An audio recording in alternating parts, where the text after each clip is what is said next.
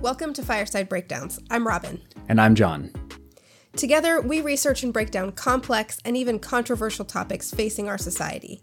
We always aim to bring you honest analysis backed by research, to skew our bias toward what can be factually supported, and to make it clear when we're giving our opinion versus speaking about actual research. We're human, we have blind spots and biases, and they will show through. However, our goal isn't to convince you to see things our way. We want to build a foundational understanding of these complicated topics so that we can address them together. We talk about some pretty heavy stuff on this show, and we tackle topics that might feel polarizing. But we do that because we have an important goal in mind. We want to change the way people have hard conversations. And we think we can do that using research and discussion to create common understanding. Since you're here, we hope you want the same thing. So we suggest getting comfortable and maybe having a good drink on hand as we work through this stuff.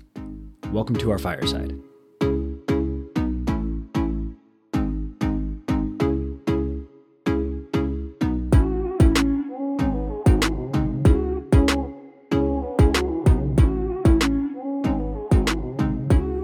I just want to post for the record, I cut 20 minutes of random dialogue out of our last episode. Yeah, we're not going to do that because it was completely wild. What were we even doing? I don't know. It's like we'd never recorded anything in our lives before. Don't worry though. Hey, if you're a Patreon, you might at some point hear a lot of that cut out footage because it was kind of funny. Oh, yeah. No, we were definitely, humor was on point. It just was not on topic. Just not even close. Anyway, Speaking of being off topic. Yeah. So let's transition into the actual episode here. Hello again, everybody, and thank you for joining us this first week of December for another From the Headlines episode. Just a reminder on how these episodes work. Every other week, we take a break from our in-depth research to focus on a topic that's currently making headlines. This week, we want to talk about the Ghislaine Maxwell trial, and we know that you can get the ins and the outs of the case and what's happening each day in the trial from pretty much any news source, so that's not what we're going to bring you here. Instead, we want to focus on how we believe that this case is being used to politicize the victimization of women and children through what social science researchers call a filter bubble. Correct. And also, since this is from a headlines, it's supposed to be research lighter comparatively, but it's not. We have so many sources on this. It's one, guys. It's lighter. It's lighter. Light. Is it? Did you count how many sources we have for this particular episode? No, I counted mine. A lot. I counted mine. It's a lot. It's a lot. It's because someone's an overachiever. Yeah, both of us. But I mean, that's one of the benefits of covering somebody specifically like Ghislaine Maxwell and the whole story is that there's a ton of reporting on it that we can draw on, the bunch of different sources that we can use to sort of build a more comprehensive picture and have a little more faith in what we are reading being accurate, or at least mostly accurate, right? Right. You have multiple different sources who are reporting the same or similar things. That's a good indicator. It's not the end-all be-all, but it is a good indicator. Because of the sensitive nature of this topic, we definitely understand if you need to skip through the episode to avoid discussion of suicide, of abuse, and human trafficking. We'll give you clear cues when we're about to talk about one of those topics. But first, we are going to talk about bubbles. Bubbles. If anybody remembers Finding Nemo anymore, I feel like Gen Z is getting younger and younger, and I'm getting older and older, and they don't know my cool references anymore. Oh, man. But no, specifically, we're talking about filter bubbles. Right. So what is a filter bubble anyway, right? How does this whole concept work? Well, whether we realize it or not, most of us very effectively curate the information that we receive every single day. That's right. I said it. No matter how angry it makes you or how redundant it seems, the information, especially the news that you consume, is completely within your control. Now, I know, right? Gasp. It's that whole good internet hygiene thing that we've been talking about. So before you shake your head and write me off as a conspiracy theorist for suggesting that you control the news cycle, allow me to explain what it is that I actually mean here. So each and every one of us engages in a series of filtering processes that influence the content that we encounter on the reg. A group of researchers published in the British Journal of Social Psychology did all of the hard work of categorizing these processes for us so that we can easily explain them to you. So gents, for that. And so as they explained it in their well-written article that is cited for your convenience in our show notes, the first set of processes that can be categorized as individual filters or cognitive motivational processes. These are largely subconscious processes that we go through when we're interacting with information, driven by our need to establish or boost social ideology and belonging, and our need to avoid information that would ostracize us from a group. Essentially, we want to be accepted by and grow in standing with a group with which we identify. And we want to avoid information that would, keep us from being able to do so effectively, that would challenge our perceptions, essentially. So we intentionally seek out information that allows us to accomplish that goal and avoid information that would work contrary to it. The keywords in this phrase include confirmation bias and cognitive dissonance.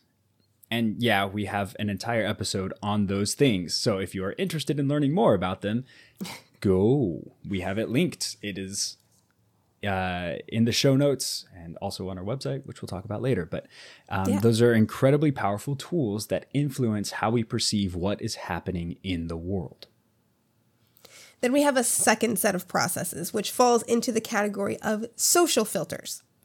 It's no secret that humans tend to form social relationships with people who share similar socio-demographic, behavioral, and interpersonal categories to our own, people who are like us. And we tend to disengage with, or even disconnect from, people whose descriptors are very different to ours. And this holds true IRL and also on the internet. I mean, I know that I unfollowed a whole lot of people in the time between Ahmaud Arbery's murder and the January 6th insurrection, right? There were tons of people that I just disconnected from, disengaged with, because there were thoughts and opinions flying that I just could not process in a healthy way.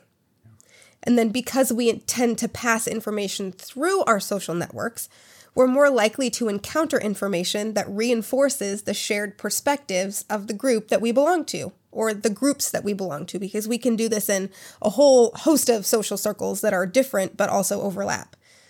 And because we want to stay a part of these groups, we're also less likely to introduce information that contradicts those shared perspectives. The final layer, the third layer of processes, introduces technological filters. So that's right, we are talking again about the algorithm, or the millions of them. But this time, right. We're not limiting our scope to social media. Robin's entire job revolves around the internet and how people use it. So she has probably become more familiar than most of us with the phrase, the internet echo chamber. Oh, yes. And especially in relation to how people interact with information they find on the World Wide Web. And the idea here is that because of the way the human brain operates, our pre-established preferences and beliefs directly affect the way we look for information, the way we choose what to interact with and how we understand it, and then what information we remember and repeat. Google absolutely knows this and understands this, and their search algorithms are designed to capitalize on this concept in order to learn and predict what content you'll click on. They maximize your searches through your efficacy, their ad revenue, through click rates, basically. So how many times you click onto an article and into a website, right? So if you and I were to complete a Google or Bing or whatever search engine search for the same keywords, we would get slightly different results based on our individual search and browsing history. These platforms are always trying to present you with information that is consistent enough with your own biases and perceptions that you'll accept it, but novel enough that you'll click on it to learn something you didn't already know. So it's always trying to give you new versions of the same old things. And interestingly, Google did not always operate like this because we didn't always have the technology to operate like this. But I remember a time long, long ago when I could search for something and somebody else could search for something and we'd get the same results because all Google did was search. It didn't try to prioritize stuff. Right. And please remember, like, this is an oversimplification of how these things work. I'm not saying that there's never going to be a time when you and I wouldn't get the exact same search results, especially if it's not a topic that you and I engage with very often in different ways, right? If we're searching for white socks for sale, we may very well get the exact same search results. Yeah. But if we're looking for the topics that are a little bit more nuanced, we're likely to get more nuanced search results. So forgive our oversimplification, but we're trying to make a point here. Yep. Now, let's talk about Facebook for just a minute. In one of our recent From the Headlines episodes, where we talked about the most recent controversy surrounding that platform and social media in general, we broke down how Facebook's machine learning algorithms determine what content that you see in your feeds. The TLDR explanation is that these programs are built to show you content that you're most likely to interact with, positively or negatively, and to show you new content that shares characteristics with content that you've interacted with before. That means that if you always comment fire emojis on your friends' new profile photos or heart eyes on their posts about their beloved pets, you're going to keep seeing their photos and then probably more photos from friends that you haven't seen in a while because you're likely to interact with those. But it also means that if you always take the bait when you see a troll comment about Trump or comment to correct somebody when they're wrong about your favorite soapbox issue, you're going to see those posts more often too. And yes, in case you're wondering, even a click counts as a response. Even if you aren't headed straight to the comments to make your opinion known, even if all you do is click through to read that article that seems so outrageous, that lets the algorithms know that content like this is going to get you to click on it. And clicking means ad revenue. So when you extrapolate that out, it becomes pretty obvious that the content in your feed is likely to become more and more polarized. Like it's a snowball. Every step takes you a little further. You'll see tons of the stuff you engage with because you love it, and you'll also see tons of stuff you engage with because it pisses you off. So unless you're a unicorn Facebook user who interacts consistently with like information from a variety of perspectives, regardless of how well it reflects your own opinions or makes your proverbial claws come out, as time goes on, you're less likely, I should say, to encounter varied information organically. It'll have to be something that you more and more specifically try to search out. So everywhere you turn on the internet, you're bombarded with information that reflects what you already believe to be true, which weirdly enough, apparently means that I believe that I should be given photos of random B and C-list celebrities in their swimsuits every time I log on. We have got to get to the bottom of this. I mean, I kind of don't want to because it is hilarious every single time that you text me with more evidence. But I feel like for your mental health, we probably need to get to the bottom of this. I have no idea what I did, but like every time I open Edge, every time I open it, it pops up on my like curated quote unquote news feed, front and center, some article about some Hollywood person or related to a Hollywood person in their bikini living their best life, and the photos are shocking or stunning or elegant or whatever. It's always like the same sort of thing. It's the weirdest thing. I don't know where it comes from. I don't like go around searching for celebrities in their swimsuits.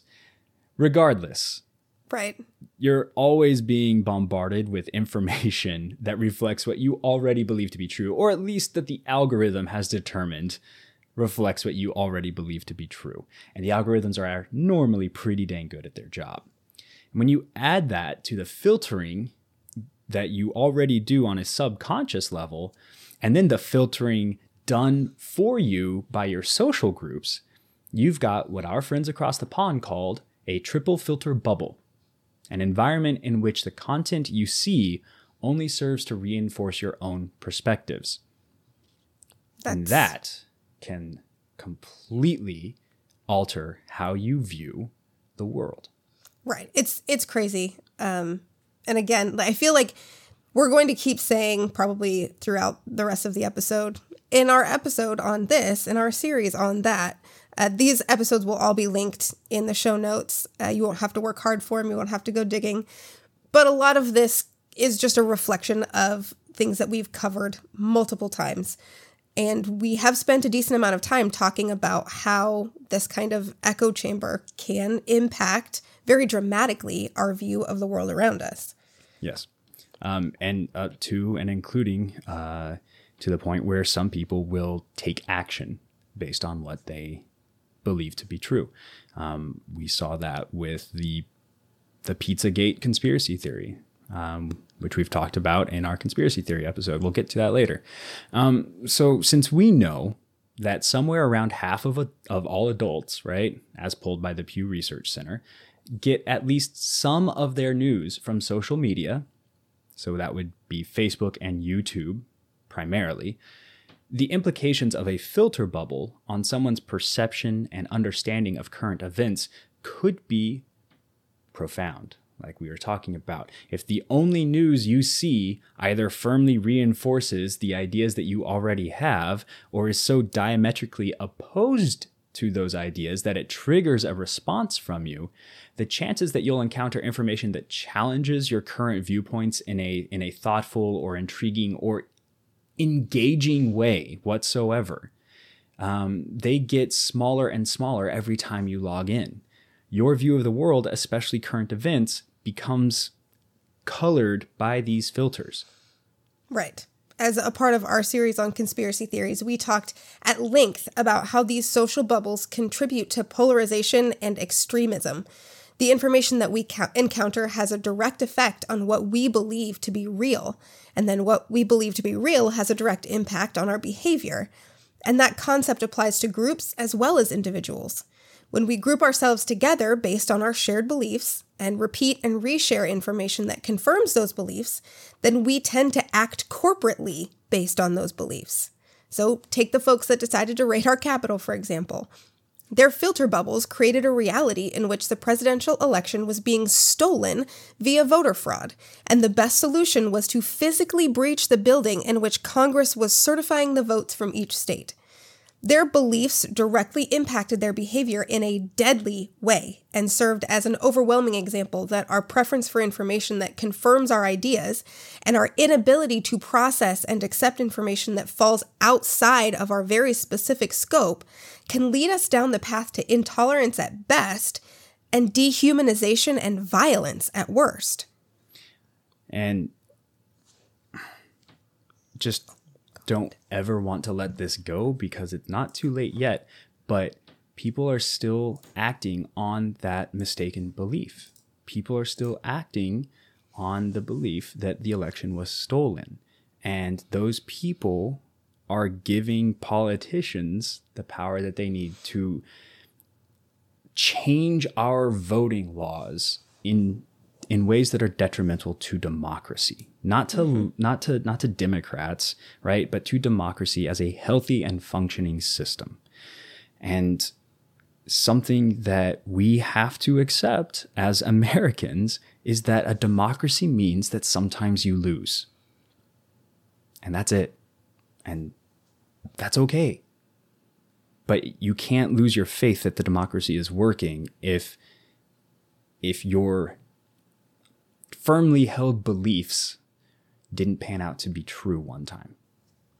Right. And it when we spend so much time enveloping ourselves in these bubbles and any layer of these filter bubbles, it becomes harder and harder to believe that things outside of our own perspective, our own values or beliefs can be true or right or good or accurate.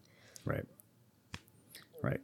It is a cyclical process where one belief that maybe isn't so extreme, that maybe has a kernel of truth in it, or is actually true and has a kernel of falsity, that's a word, in it, right? But the person latches on to the false aspect of it, builds on the next person's belief, that builds on the next person's belief, and it just goes around in a cycle until you get something that's truly insane.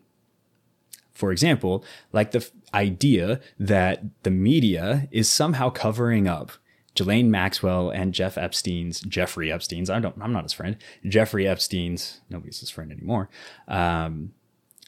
pedophilia empire, right? So why are we bringing all of this up right now? Well, it's because Ghislaine Maxwell's trial started a week ago as of the time this episode is released. So yes, November 29th, 2021, Ghislaine Maxwell's trial started. And you might be wondering how I know this and why the date is etched into my memory forever and ever and ever and ever and ever. And I will tell you why. It is because CNN would not stop covering this stinking trial. There were updates every single hour, and I was treated with some new development, quote unquote, in the case, which wouldn't normally have been a big deal if there were actual developments in the trial, except that most of the day was dedicated to jury selection, and it was just very boring and repetitive. Very much so. And I'm a captive audience at work, so I basically put it on mute. Anyway, I'm getting ahead of myself. Let's start at the beginning. Who the hell is Ghislaine Maxwell? A lot of people don't know. I didn't know. I feel relatively safe in assuming most people still don't know who this person is or what she has done to warrant an annoying amount of coverage from cable news. That's fair. Of those of you who do know who she is, I would hazard that most of you only learned about her in like July of 2020, which is when she was arrested. Or if you had known about her previous to that, I would assume it was because of her ex-boyfriend, Jeffrey Epstein, and his arrest in July of 2019, or his subsequent death in August. Right. I mean, I don't know. If you knew of her before that, well, I mean, you're either super rich or super questionable or just really, really aware of random goings on in the world. Because, well, like me, most people didn't really know or care about her at all. Here's your heads up, friends. In this part of the story, there will be discussion of suicide and abuse and trafficking as we talk about Ghislaine Maxwell and how she is connected to this whole process. Right. So I'd also like to say that we're probably going to default to using first names or single names a lot because there are multiple Maxwells in this story and that we're talking about. And in order to differentiate, it's just easier that way. It's not because we are somehow related to or know these people whatsoever. It's just easier. Right. Not on first name basis. We are absolutely not on first name basis. Okay, so if you're sensitive to these topics, this is a great time for you to skip ahead a bit until we're back to talking about how this relates to filter bubbles. So the reason that most of us had no idea who Ghislaine Maxwell was is because she wasn't really anyone aside from being born incredibly rich. And she had really done nothing very noteworthy in her life until we all learned about her, or at least anything that made headlines. Her father, Robert Maxwell, was a Czech-born World War II hero and founder of Pergamon Press. Pergamon Press proved to be an extraordinarily successful publishing house, focusing on science and medical books. He eventually expanded his media empire to encompass British tabloids like The Mirror, and at one point he even held a stake in MTV Europe and American publishing company Macmillan. Her mother was Elizabeth Maxwell, a French-born scholar who focused on the Holocaust and established the journal Holocaust and Genocide Studies in 1987. Ghislaine herself was born in 1961 and was the youngest of 9 children. That's a lot of children. Immediately, however, tragedy and mystery of a sort became lifelong companions for her because just 2 days after she was born, her 15-year-old brother was in a car accident that left him in a coma that eventually ended with his death in 1967. Before her death, Elizabeth Maxwell believed that this death, this tragedy, had a long-lasting effect on the entire family. And specifically, it caused Ghislaine to exhibit symptoms of anorexia as a toddler. Now, perhaps this tragedy was somewhat offset by the fact that Ghislaine grew up in a 53-bedroom mansion in Oxford. Her family owned a yacht named the Lady Ghislaine, and they spent time socializing with aristocrats and royals. Unsurprisingly, she attended, I actually don't know how to pronounce this college name. I think it's Balliol College. Basically, the University of Oxford. It's one of the schools that comprises University of Oxford. As far as her careers went, well, she basically started her life as a socialite and only developed that. She was prominent in London's social scene in the 80s. She founded a women's club. I think it's called like the Kittens Club or something. Worked at a publication owned by her father, and eventually ran a New York-based company that her father established for her. The company failed. Oh. It was something like corporate gifts was the focus of the company. Oh. Yeah, didn't do so hot.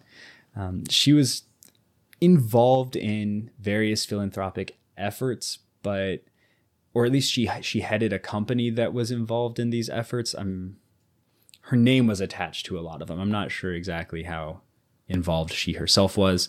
Frankly, wasn't a part of this that I really wanted to research or cared about that deeply. Right. Her name's appended on a lot of philanthropy. Eventually, though, she took a position as her father's emissary, which is a weird word for a normal human being not working in a government capacity, but that is what it was like listed as. She took a position as her father's emissary to help foster the Daily News in New York City, a company that her father had recently purchased, or publication rather. All the while, she continued to develop her reputation and network as a socialite. But this is where the story of Ghislaine and her family encounters significant tragedy for a second time. Robert Maxwell's financial empire had become unstable. He had over-leveraged himself, and his debts exceeded his profits. In order to cover, Robert sold part of Pergamon and floated shares of the Mirror Group of newspapers. And this, in and of itself, would probably have been fine. But he didn't stop there. His debts were too high, so he also siphoned off about $1.2 billion from a few different sources, 2 of his companies and his employees' pension funds. It's the kind of maneuver that you'd have to be truly desperate to take, and he took it. The financial difficulties that he faced, the pressures of his media empire, and a bevy of not inconsiderable personal difficulties may have been more than Mr. Maxwell could handle. Facing $5.3 billion of debt converted to 2021 dollars, and the almost certain total collapse of his empire, on November 5th, 1991, he mysteriously disappeared from his yacht while at sea. Later that day, his body was recovered from the Atlantic Ocean some 100 miles from the route that he should have taken. The autopsy was inconclusive, but unofficially he was thought to have died by suicide. And this was shocking to those who were closest to him, to say the least. Those who had spoken to him the day before he died said that he was not obviously depressed and was in a perfectly good mood. Now, these are accounts from 1991, of course, and our public education and awareness of what depression and suicidal tendencies look like has really evolved in the last 30 years. But by all accounts, he was not depressed about his business imploding. He was angry. With her father's death, Ghislaine was suddenly unmoored. Maybe not personally, but at least financially. It takes money to be a socialite, with like a capital M, money. Yeah. Like, sure, sometimes you're paid to be famous if you're a Kardashian, but this requires a certain willingness to be in front of the camera, metaphorical or literally, right? To be the focus. This never seemed to be Ghislaine's style, at least not in the accounts that I could find. She was present at all of the parties, but she kind of seemed to view her role as secondary to the people she hobnobbed with, or more of a, I don't know, a enabler is the wrong word, a sort of, she would help them. She was a wingman. Basically. She never, as far as I could find, and again, I was a child when this was all going down, but as far as I could find, she never leveraged her own fame for her own like direct benefit. It was always about connecting and who she knew and meeting people and getting them in touch with each other. So she was never really the focus of the limelight. She was more of an accessory too. And when her father died, the source of her income dried up. Relatively speaking, she was left with $100,000 a year to live on, which isn't nothing, but it's rather lean for New York City and certainly not enough to run with high society. Enter Jeffrey Epstein. Epstein was wealthy when Ghislaine met him, which was either in the 80s because her father introduced him to Epstein, or in the 90s at a totally different time, not involving her father. It's weird. There are a lot of conflicting reports and conflicting information, not just on how they met, right? But their whole relationship. It's just tangled. Regardless, he was rich. She knew rich people. She had all the connections. It was a win-win, right? She was able to use his private jet, live in his mansions in New York and Florida, eventually got her own 5-story townhouse in Manhattan. It was like 7,000 square feet or something in Manhattan. That's absurd. You feel like 60 people in that. It's huge. I mean, when you grew up in a 53-bedroom mansion, I guess 7,000 square feet is downright cramped. Epstein, for his part, got social cachet. It's really hard to break into high society. Even if you're physically present, it doesn't necessarily mean you're accepted into those circles. Really, it's basically like being in high school again, right? You can sit with the cool kids, but it doesn't mean you get invited to their parties. Let's just add another thing to the list of reasons I don't want to be rich and part of high society. Right? I'm done with high school. I'm good. I was done with high school 10 minutes in high school. Yeah. Right? So the relationship between Ghislaine Maxwell and Jeffrey Epstein is often referred to in shorthand as boyfriend-girlfriend or exes, but the reality is more complicated than that. Their relationship was, like we said, deep and tangled, and it didn't end with the romantic portion. For more than a decade, Ghislaine managed Epstein's homes, facilitated his social relationships, and recruited an extraordinary amount of masseuses for him. People who were close to the two, either as employees or fellow members of high society, variously referred to her as the lady of the house, half girlfriend, half employee, half best friend and fixer, or more to the point, madam. And that last point gets to really the heart of the matter here. When Ghislaine was arrested in 2020 on sex trafficking charges, she was accused of helping Epstein abuse multiple teenage girls from 1994 to 1997. Ghislaine and Epstein had been in and out of legal trouble for years, but it seemed like they were untouchable until relatively recently. So a very short timeline of the accusations against the two looks something like: in 2006, police in Palm Beach were investigating Epstein for allegedly soliciting underage girls for sex. From this investigation, he eventually pled guilty to sex offenses, serving jail time in Florida. This triggered an escalation in allegations about Maxwell's involvement in Epstein's misconduct. In 2007, the Daily Mail reported allegations by a woman named Johanna Schoberg that Maxwell recruited her to work for Epstein, and that Epstein tried to get her to perform demeaning sexual services. However, the paper reported there is no suggestion that Ghislaine was aware that some of the girls were underage or aware of Jeffrey's sexual requests. In 2009, Virginia is it Giuffre? I think it's Giuffre. In 2009, Virginia, we're going to go with Giuffre, filed a lawsuit in which she alleged she was recruited by Maxwell to work for Epstein, who proceeded to sexually abuse her. Giuffre was 15 at the time of the alleged abuses. That same year, the New York Post, which is ever the bastion of well-sourced and supported reporting, wrote a story saying that Maxwell was served with a subpoena by a lawyer representing some of Epstein's accusers as she left a Clinton Global Initiative conference. In March 2011, Giuffre elaborated on her claims, adding details of more encounters that she had with Maxwell and Epstein.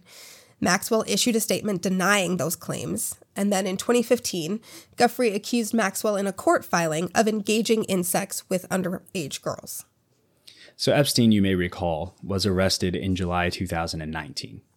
1 month later, in August 2019, he was found dead in his cell. The death was ruled a suicide, but was surrounded by a series of mysteries and weird coincidences that triggered a slew of conspiracy theories. Guards failed to follow the procedure to check on him every 30 minutes, instead choosing to browse the internet or doze, which, yeesh. One of the guards watching him wasn't even a fully fledged corrections officer. Epstein was supposed to have had another inmate in his cell, but his cellmate had recently been transferred out. The cameras outside of his cell were malfunctioning. There was footage, but it was recording the wrong area. It's just a lot of all combined. Yeah, it's a mess. And altogether, it does seem like despite these crazy circumstances, we were and are being asked to believe that the man just up and killed himself without any warning.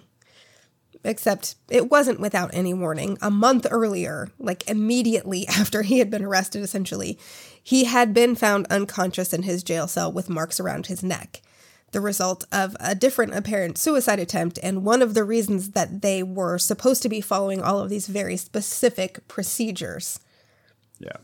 Now, in an interview with a psychologist, he said that he wasn't suicidal. And so I think they may have recently taken him off of suicide watch, but he was still supposed to have been checked on. But he basically said that he called himself a coward and he would never hurt himself like that, basically, because he didn't like the pain.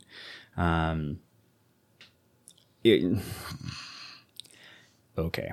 Any other person on the planet, and I personally think this would have been completely ignored. It would have just been another jailhouse tragedy. There are thousands and thousands of them that happen every year, and we don't care about them. People who have done equally horrible things that kill themselves. Not to be, cold about it, but this was Jeffrey Epstein. And Epstein is connected to everyone who is anyone, thanks to Ghislaine. Ghislaine introduced him to the Clintons. Ghislaine introduced him to Trump. Ghislaine introduced him to everybody. Epstein had developed close relationships through his interactions with Prince Andrew, Bill Clinton, and the Clintons in general, Elon Musk, Donald Trump, L Brands CEO Lex Wexner, billionaire Leon Black, Kevin Spacey, Chris Tucker, former Secretary of Labor Alexander Acosta, Peggy Siegel, Saudi Crown Prince Mohammed bin Salman, MIT Media Lab Director Joey Ito, Bill Gates, former U.S. Virgin Islands Governor John P. DeJong, Barclays CEO Jess Staley, Apollo Global Management CEO Leon Black, to name just a small sampling, like a few. These are all wealthy, connected people. And understand that we're not saying that all of the connections to Epstein here are somehow nefarious or involved sexual abuse or human trafficking that Epstein facilitated, right? Some were business associates. Some traveled to his private island with him for whatever reason. Some were a blend in between the two. We don't know. What we are saying, however, is that Epstein was connected to a lot of people in very high positions of power. And if these people were involved in these allegations, they could stand to lose quite a lot if Epstein's wrongdoings were to come to light. And Ghislaine is alleged to have been involved in this behavior at every stage. Right.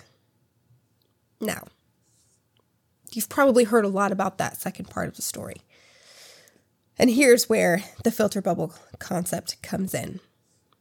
From what we can tell from our various news and social media feeds, there seems to be one entire group that has reduced the situation surrounding Maxwell and Epstein to proof that all liberals are debaucherous.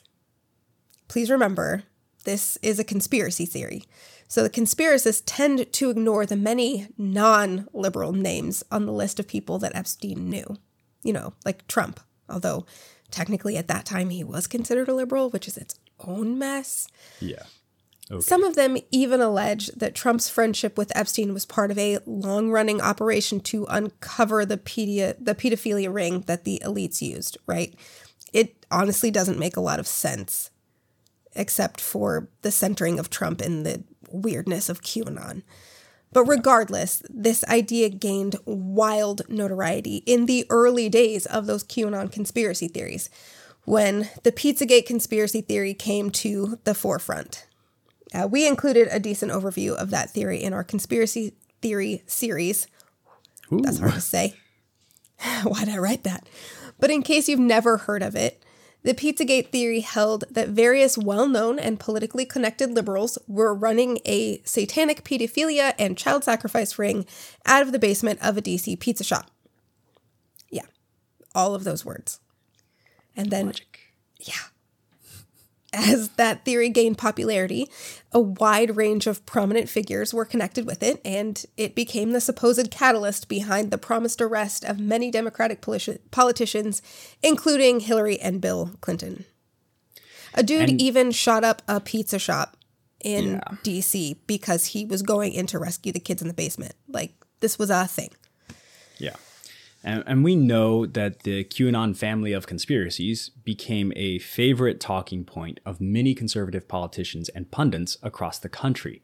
As time progressed, the themes of debasedness and general disregard for human life became consistent in both news and opinion pieces from the far right.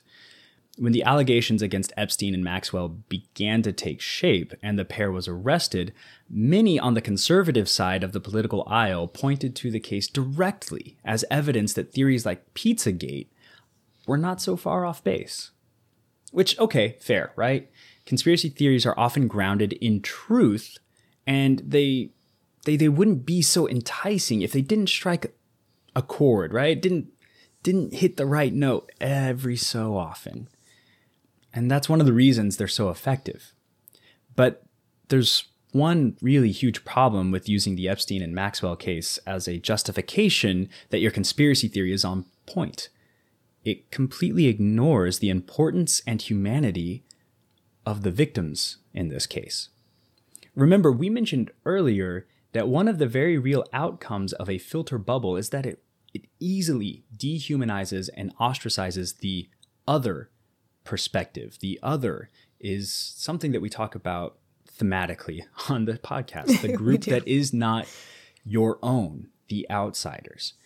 In the cases like this, when there are people involved who have been harmed significantly, it allows us to remove ourselves from connection to the reality of the story enough that we then completely gloss over the fact in favor of the point that we are trying to prove. We forget that there are real people who are real victims here, and we treat it more like a Hollywood movie. Right. And this isn't the only time that we see this pattern either. When protesters clashed in Charlottesville and a white supremacist drove his car into a crowd, the dominant conversation themes did not revolve around the victims. They focused instead on defending the political perspectives and contemplating the rights of each side.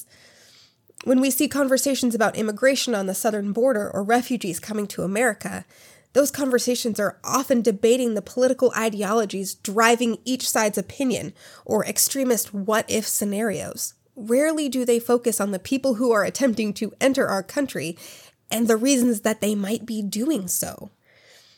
And this is exactly what we're seeing right now with the Maxwell trial. Instead of focusing on the dark realities of trafficking or centering the experiences of the victims, we're seeing this case used as just another piece of evidence that the liberals are morally corrupt and cannot be trusted. It's a political weapon rather than a look at one of the darkest sides of humanity. Right. And it's being weaponized in several different ways. It's not just one way. The conspiratorially inclined are spreading rumors across social media saying various things to the effect of the judge isn't allowing press coverage of the trial, or that Biden has somehow wrangled the suppression of the trial via his appointment of Judge Allison J. Nathan to the New York Second Circuit Court. Like, it's, yeah, right? That's a wild one. Allison, of course, overseeing the case, or rather, excuse me, the Honorable Judge Nathan overseeing the case. Now, if you found yourself in a bubble in this media, internet filter bubble that continually stated that this is all being covered up, you may actually believe that a media-wide gag order had been issued or that the media is being prevented from covering the proceedings, because that's all you are seeing. And the sources you are seeing reporting it are sources that you are inclined to believe for whatever reason, right? But the thing is, it's just simply not true. You'll never see the fact that it's not true, though. What's really happening is you won't, the algorithm, the bubble won't show you this instead of the media won't show you this, right? I mean, for one, these social media posts are almost invariably from just people, like UFC fighters, because they're popular or something. Like, they have a following, so they say something and people pick it up because they have a large following. Or Joe Rogan or somebody on his podcast who don't have insight or authority to make any declaration or claims, but still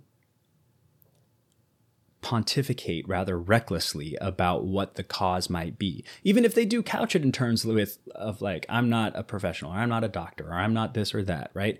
Those things don't matter when the audience weights the presenter overall very favorably, right? You can put all of the caveats you want in front of, well, I'm not, an expert, but I would say. And people are only going to hear the I would say part of that and run with that, right? Or they're just random people on Twitter. It's just random people they don't even have a blue check mark. It's just a dude who posted something they're relative nobodies, speaking generally, not saying they're not important. They're nobody who happened to tweet something that confirmed what a lot of people already thought or believed about any sort of circumstance without any evidence, right? They just said something that confirmed what a lot of people already thought. And the people take this and they tend to cite each other, so that wild claims and the support for them are just based on other wild claims with equally unsubstantiated support. It would be like if Fireside Breakdowns cited Robin, the person, for a claim, and then John cited Fireside Breakdowns to make a slightly more nefarious claim, right? And then Robin cited Fireside Breakdowns to support her original claim, plus whatever John had claimed. It's all coming from the same source. It's circular reporting, but because various people have said the same thing, it looks more believable. It looks more legitimate, and it just snowballs, so on and so forth.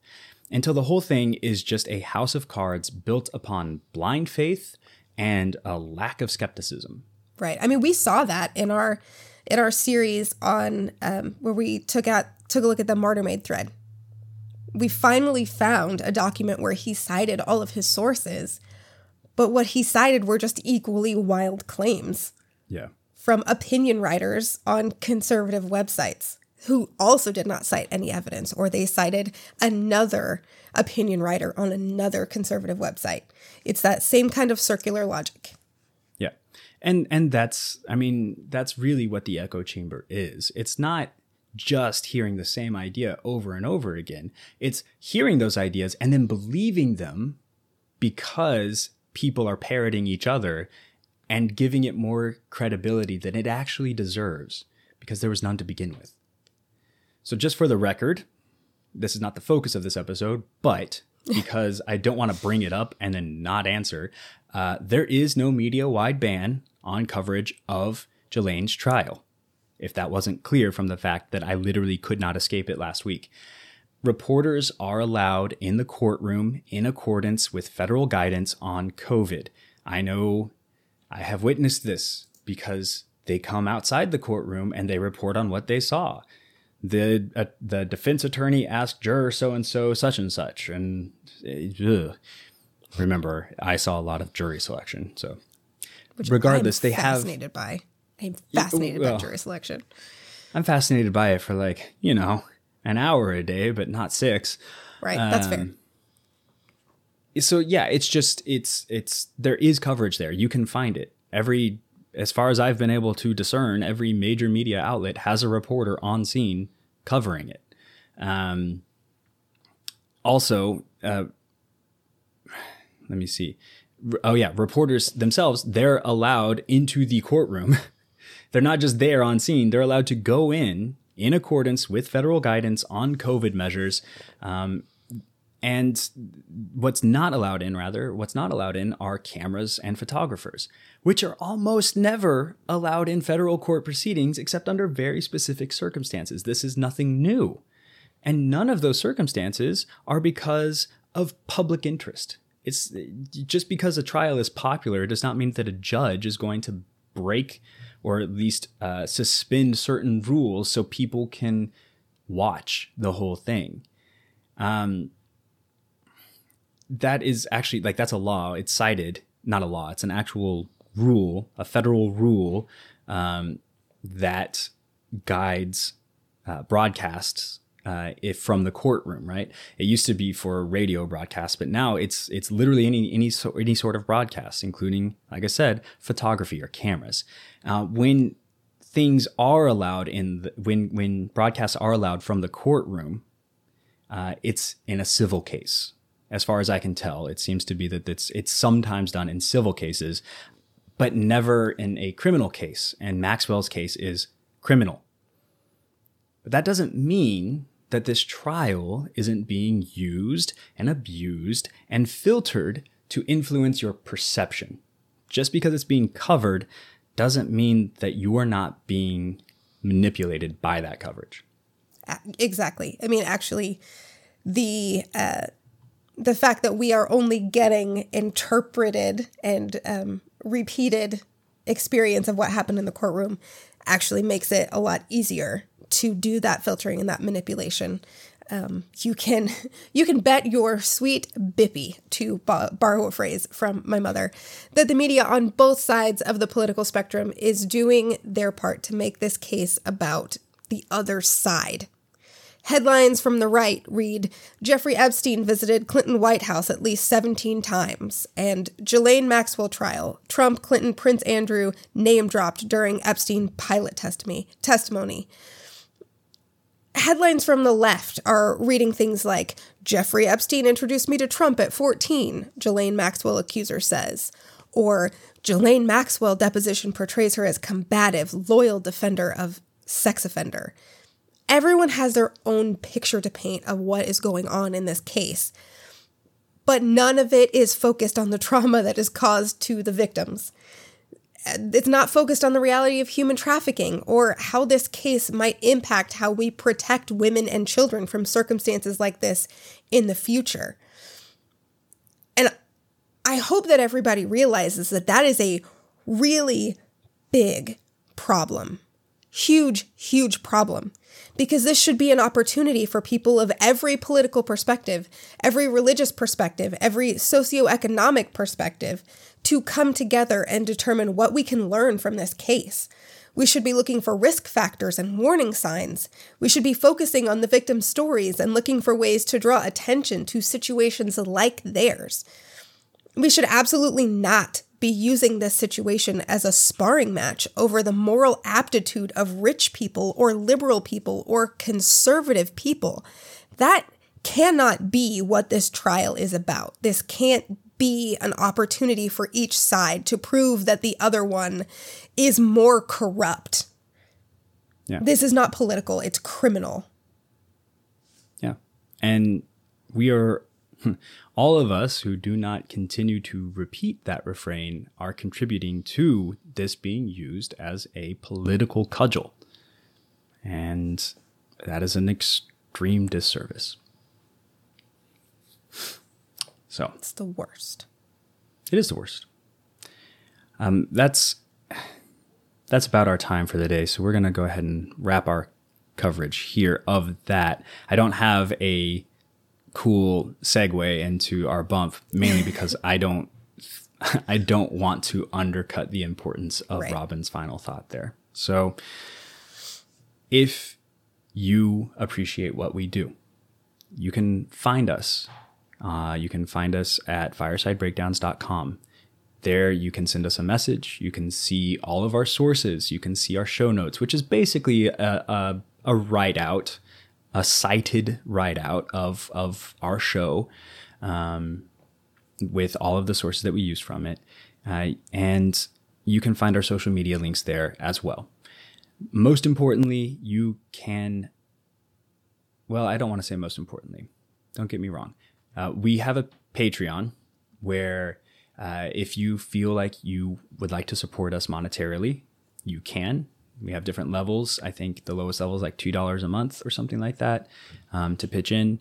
We're trying to bring up enough capital so that we can bring on our first staff person to help us edit these things because it is time consuming. However, the one action item that I have for you that I would love if you did nothing else, please leave us a review.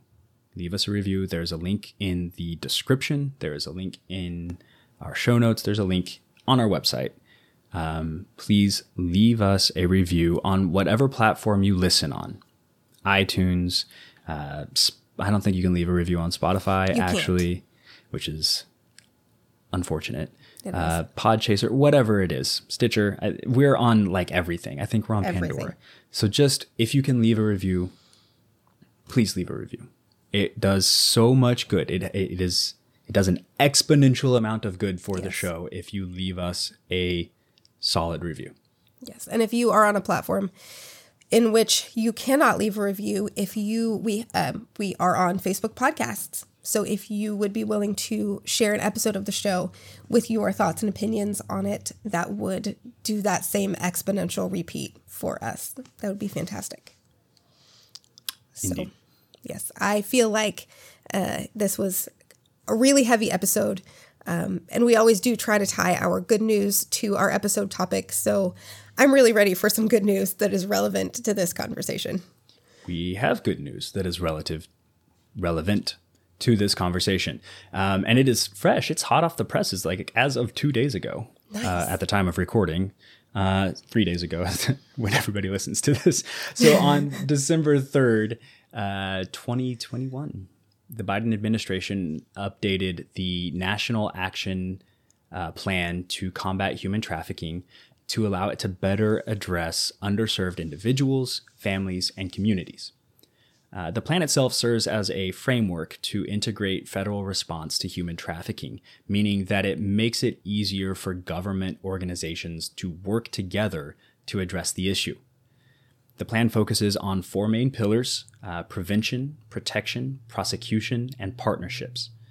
And among many, many other things, a selection of what it helps. It enhances education and outreach efforts, including for at-risk populations. It enhances community-coordinated responses to human trafficking. It strengthens efforts to identify, prevent, and address human trafficking in global supply chains.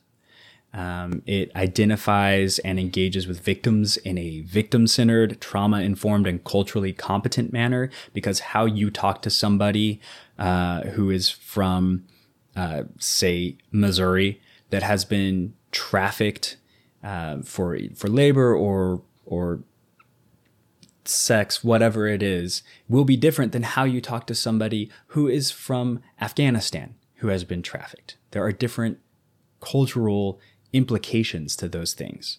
And so you have to focus on the victim's perspective and how to talk with them about that. And then it also seeks to protect victims of human trafficking from incarceration and fines and penalties for unlawful acts committed as a result of being subjected to trafficking. So it creates a pathway for leeway, because prostitution, for example, is a crime in many places. And if you are forced to do that against your will, it is not very just to punish you for something that was done against your will. You want to take some of the rest? Yeah, absolutely. The plan will also increase access to social services for victims of human trafficking to increase both short and long-term stability. We know that these people tend to have very unstable lives because trauma.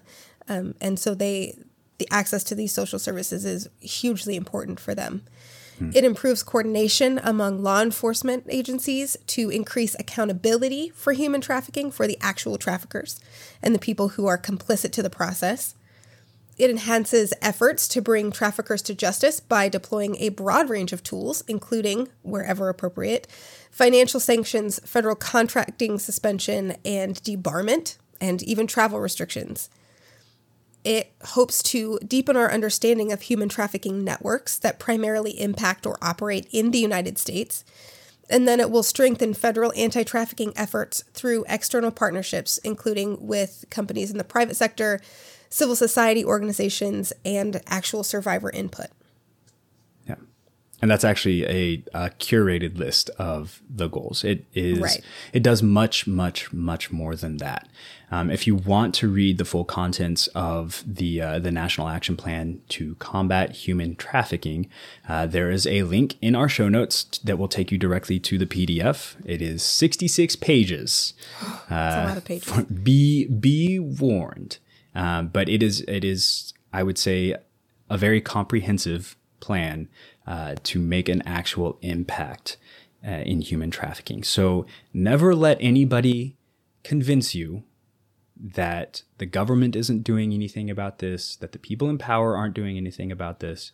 We have tangible policy and outcomes to point to that show that we do actually try to do something about this. This is a priority. It is something that is getting attention. Maybe it's not getting enough, but that is very, very different than it not getting any whatsoever. Exactly. And this should hopefully go to show that this is not a partisan issue either. We have seen high-ranking politicians on both sides of the political aisle working hard to take action to combat human trafficking. So Again, this is not a partisan issue, no matter how much our individual filter bubbles on both sides want us to think that it is. Right. Absolutely. So that is it for this week. I think we have a fulsome episode of high quality content, a veritable smorgasbord of nutrition for your consideration. Yes. And until we come back with another platter of just over full Thanksgiving informational leftovers, take care of each other.